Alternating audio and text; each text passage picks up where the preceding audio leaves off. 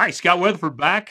So glad you're adventuring with me through the book of Genesis. And I hope you're taking advantage of our Take the Weekend with You, the releases we're making during midweek, that you can keep tracking with us. The last midweek, we talked about Abraham and Abimelech, and again, him pimping Sarah out, and how God keeps preserving Sarah so she can have children with Abraham and not with Pharaoh or Abimelech. And even though Abraham's like an idiot. But anyway, today we're going to talk about finally. Finally, God comes through. Have you ever breathed a sigh of relief and said, it's about time? It's just about time. Have you ever waited for something so long or someone to finally come through? When it finally comes through, it's just such a relief. I remember waiting for my children to come home when they were teenagers. Whew, it's about time. And that's kind of minimal when it comes time to looking at God and extending his time. And I'm sure you could say, yeah, I've been there. But have you ever thought, God, what has taken you so long? Have you ever thought that? Well, I have. And it's probably says more about my lack of faith than anything else.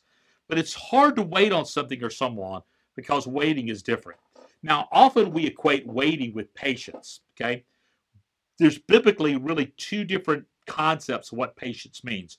Waiting is the passing of time. And God extends his promises and he asks us to wait on them. And when he waits on them, when we're waiting on God, he's strengthening us and developing our character. And as we wait, we pray or we praise. But we can fret and we can worry, or we can pray and praise. You get to choose what you're going to do. And there's some promises, well, we'll just have to wait, and we'll get to that later. Patience is another matter. Biblically, patience is putting up with somebody else's shortcomings. The fruit of the Spirit in that list, patience is one of the aspects of abiding life in Christ. Patience is given to us by the Holy Spirit so that we might live in relational congruence with people, that we can put up with their nonsense, that we can have forbearance, which is another word for it. Now, God gives me the divine ability to be loving, kind, forgiving, and understanding when you were being difficult. And that's very different from waiting. Abraham and Sarah were waiting on God. And there was lots of opportunities for the promise to go off the rails. But God is faithful, and he was keeping his promises. In this Genesis passage, we find Abraham and Sarah finally receiving the long-promised child that God had delivered. And the wait was over. God had come through. And faith then is revealed in the promises of deliverance. So the arrival of the promised child brought drama as well, because while Abraham and Sarah waited, they'd taken things into their own hands, and there was Ishmael and Hagar. So there was a problem there, and they still had to deal with that child from a previous relationship. So there's some important lessons to be learned in all of this. And so God's always instructing, he's always guiding, he's always giving us what we need, and his ability to take our mess and make it a message is amazing. And this is a great example of this truth. So let's take a deeper look at this passage and discover how God comes through because he is faithful. Father, thank you for what you're going to say. And I pray that you speak through me and your word will be just enlightening to us. Say what you need to say. And we pray this in your name. Amen. Now, picking up again in Genesis chapter 21, verses 1 through 7. Let me read. The Lord came to Sarah as he said, and the Lord did for Sarah what he had promised. Sarah became pregnant and bore a son to Abraham in his old age. At the appointed time, now I want you to remember that, at the appointed time, God had told him, Abraham and his son who was born to him, the one Sarah born to him, Isaac. When his son Isaac was 8 days old, Abraham circumcised him as God had commanded him. Abraham was 100 years old when his son Isaac was born to him. And Sarah said, God has made me laugh, and everyone who hears will laugh with me. She also said, who would have told Abraham that Sarah would nurse children? Yet I have borne a son for him in his old age. And she's 90, and Abraham's 100. This is amazing. You see, in all of this, get this, God is present during their waiting. You're waiting on God, God is with you. Abraham believed God and it counted to him as righteousness. The act of faith on Abraham's part launched a life, gaining him with divine direction. The decision to trust in Jesus puts you under the same kind of guidance from God Almighty, or El Shaddai, God would call himself to Abraham. God controlled Abraham's destiny, and he controls your destiny as well. What a great promise. Abraham waited 25 years for the promise of God. He loved Sarah, and he wanted nothing more than to see her fulfilled by having children. He also wanted to leave an heir to his vast estate and holdings, not to Eleazar, even though there was some leaning that he was going to leave it all to Ishmael if God didn't come through. His understanding of the afterlife was not developed, so believing he needed to have heir was a part of that. Eternal life is always personal and real in faith in the life of Jesus Christ. Abraham didn't fully understand that, but God did. Sarah was brokenhearted. She carried the shame of not having children, of infertility. She believed that God had forsaken her. And most women I know that deal with infertility feel that way, that God has forsaken them, when that's absolutely not true. She bore that shame publicly, and it led to relational strife with her and Abraham, which is not surprising. It often does that. We know that none of the shame she felt was real, nor that God had forsaken her. She just felt things were real. And sometimes what you feel is more real than what's real. Perceived is greater than reality. And God is intentional in his timing. I love it said, at the right time, God did this. God gives us his promises. He sends us his trials, and he tells us to trust him in the middle of trials. The ability to trust God in the wait develops our character. Why did God wait 25 years for Abraham and Sarah? Because he had to get them ready for the child. He had to develop their character. They weren't ready. And God wants your dependence on him beyond all other things. He wants you to trust in him. Jesus said this, I am the vine and you are the branches. Anyone who remains in me and I in him will produce much fruit, because you can do nothing without me. So you say, well, why is God slow? Because God's busy. No, God is faithful. And God is working out. And this is what he's doing. He's building your trust in him. He's getting you prepared to be used by him, and he's making sure your heart is fully reliant upon him. That's what he does in the wait. That's what he's doing with Abraham and Sarah. Wow. Second thing I want you to see. God delayed with Abraham and Sarah, because he was doing something only he could do.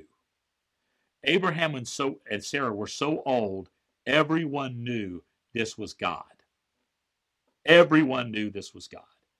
For Sarah to conceive was impossible for her advanced age, and she didn't have children when she was that age. How could she ever have children except for God? God was keeping his promises. He was renewing their patience, and he was revealing his power. Accomplishing his purpose through the child of promise that would come through Jesus. That was what Isaac was all about. This goes back to the promise God made to Adam and Eve in the garden. He would send a redeemer to restore all that sin had taken away. Faith in God's promises will always reveal God's power. Faith in God's promises will always reveal God's power. So, what are your lessons in the wait? Now, it's not going to be a very long talk, and maybe you can let this kind of simmer in your heart. What are your lessons in the wait? Here's some lessons. God will renew you while you wait on him. Youth may come faint and weary, and young men will stumble and fall, but those who trust in the Lord will renew their strength. They will soar like wings, on wings like eagles. They will run and not become weary. They will walk and not faint. God knows your situation. He's not distant or distracted or doesn't care. He knows all of these things. And he will always love you. He will always love you. When I do weddings, often in the vows, I will say to the husband says to the wife says to the husband, I will always love you. Because I want them to hear the finality and the eternality of the love. God will always love you. He will not stop loving you. Your circumstances do not define you. What is around you is not as important as the God who's above you. And he has you.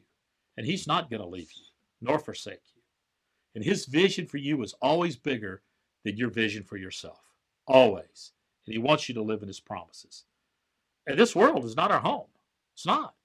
We're not designed to live on this earth forever. The biggest promise of God is heaven. It says this, Paul said this to the church in Corinth. No eye has seen, nor is heard, nor has it even entered the heart of man, the things which God has prepared for those who love him regarding heaven. That's amazing. So, what do I need to do? Train your eyes to look on him. Train your eyes to look on Jesus. Keeping our eyes on Jesus, the pioneer and perfecter of our faith, for the joy that lay before him, he endured the cross, despised his shame, sat down at the right hand of the throne of God. That's Hebrews 12:2. Commit your life to Jesus. Commit your ways to the Lord. Trust in him, and he will act. And then never give up on him.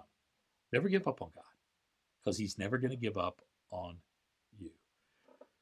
Isaac is born. His name means laughter. Sarah laughed out of whatever, mocking. Abraham laughed over, God's going to have to do something big here. Isaac was named Laughter because out of the laughter came the blessing, came the promise that you and I received through the lineage of Jesus Christ. Pretty incredible. They waited. Now, brought drama too. I talked about that with Hagar and Ishmael, and during the Take the Weekend with You, we'll talk more about all that drama and how that ensued and what happened there. Now, I want to ask you this question, and we'll be done.